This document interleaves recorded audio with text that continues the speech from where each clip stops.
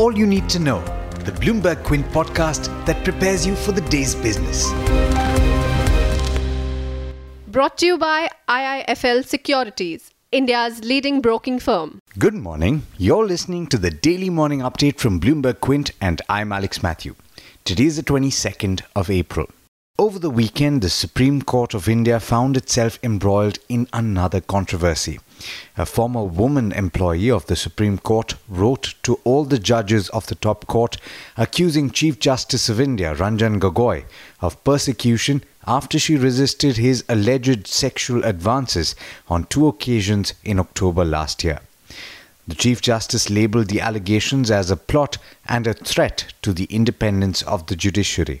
In other news, employment generation in the formal sector almost trebled to 8.61 lakh in February compared to 2.87 lakh in the same month last year. That's according to the latest Employees Provident Fund Organisation payroll data. The retirement fund body, that is the EPFO, has been releasing payroll data from April 2018 and covering the period starting September 2017. Two nifty heavyweights will be in focus today on account of earnings. HDFC Bank and Reliance Industries are the two that I'm speaking about. HDFC Bank's quarterly profit met analyst estimates on the back of a stable asset quality and lower provisioning for bad loans.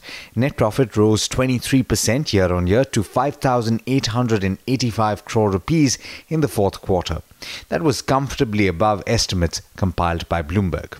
Meanwhile, Reliance Industries' profit in the fourth quarter fell for the first time in 4 years, in line with estimates.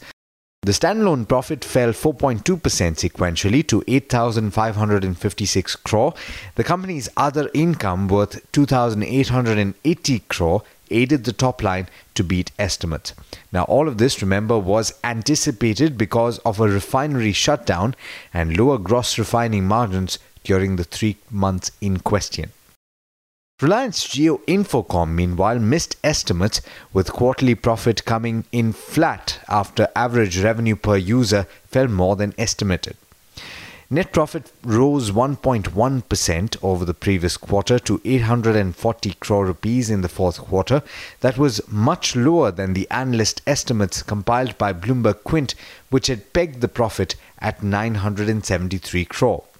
The results are seen as a reflection of Jio's aggressive pricing in order to attract more customers. GVK Power and Infrastructure has said that it is in talks to sell 49% stake in 2 subsidiaries to Abu Dhabi Investment Authority and National Investment and Infrastructure Fund as the operator of Mumbai and Hyderabad Airport looks to pare debt. In the aviation space, Interglobe Aviation, which operates budget carrier Indigo, has said that the Directorate General of Civil Aviation is carrying out an audit of its planes and that it has also received a number of show cause notices to which it has already responded. Lenders to Jet Airways will likely stay away from insolvency proceedings if no buyer emerges for the airline before the deadline ends on the 10th of May, according to 2 people directly familiar with the matter.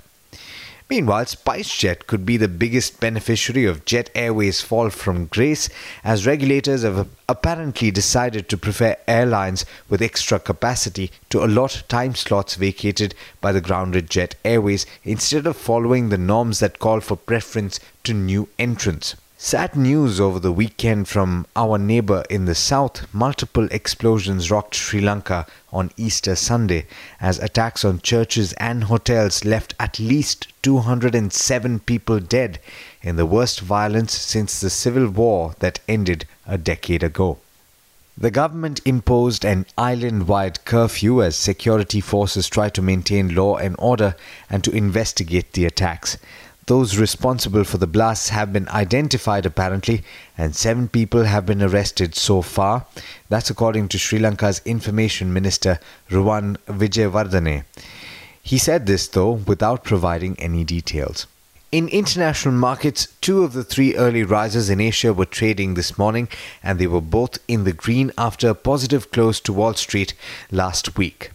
Now, the Nikkei was higher by close to 0.7%. With that, it's over to Darshan Mehta for the trade setup for the day in India. Morning, Darshan. How are we looking today? Hi Alex, good morning. Good morning everyone. We will be up for a positive start today.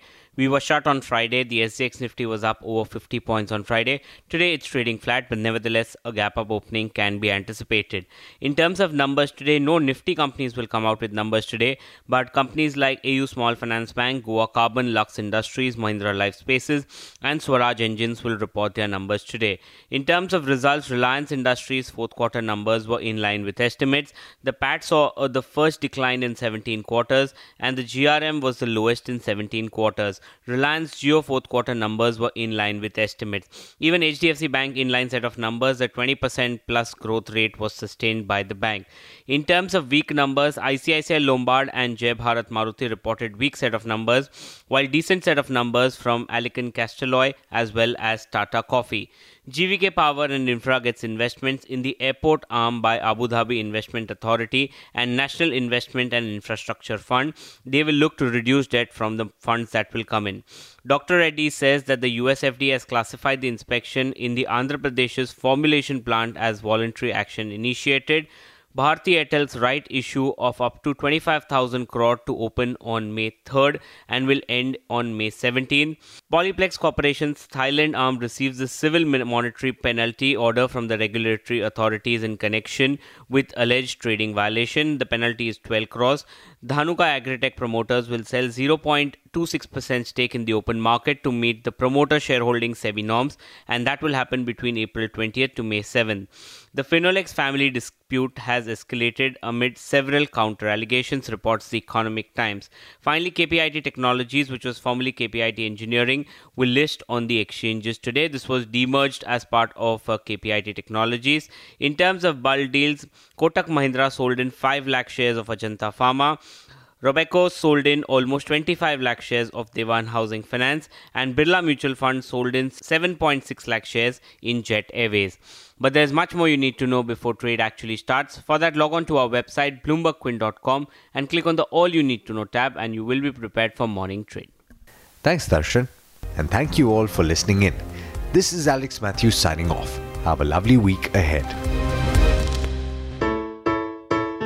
I hope you enjoyed listening to All You Need to Know. Did you know that you can listen to the show on the IVM Podcast app? On the IVM Podcast app, along with this, we have a number of other shows which you think you'll enjoy. Listen to Cyrus Says with Cyrus Brocha as the host. Listen to Paisa Vaisa with Anupam Gupta.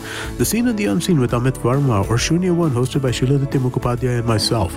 Check out the IVM Podcast app to get more talk content that you will enjoy.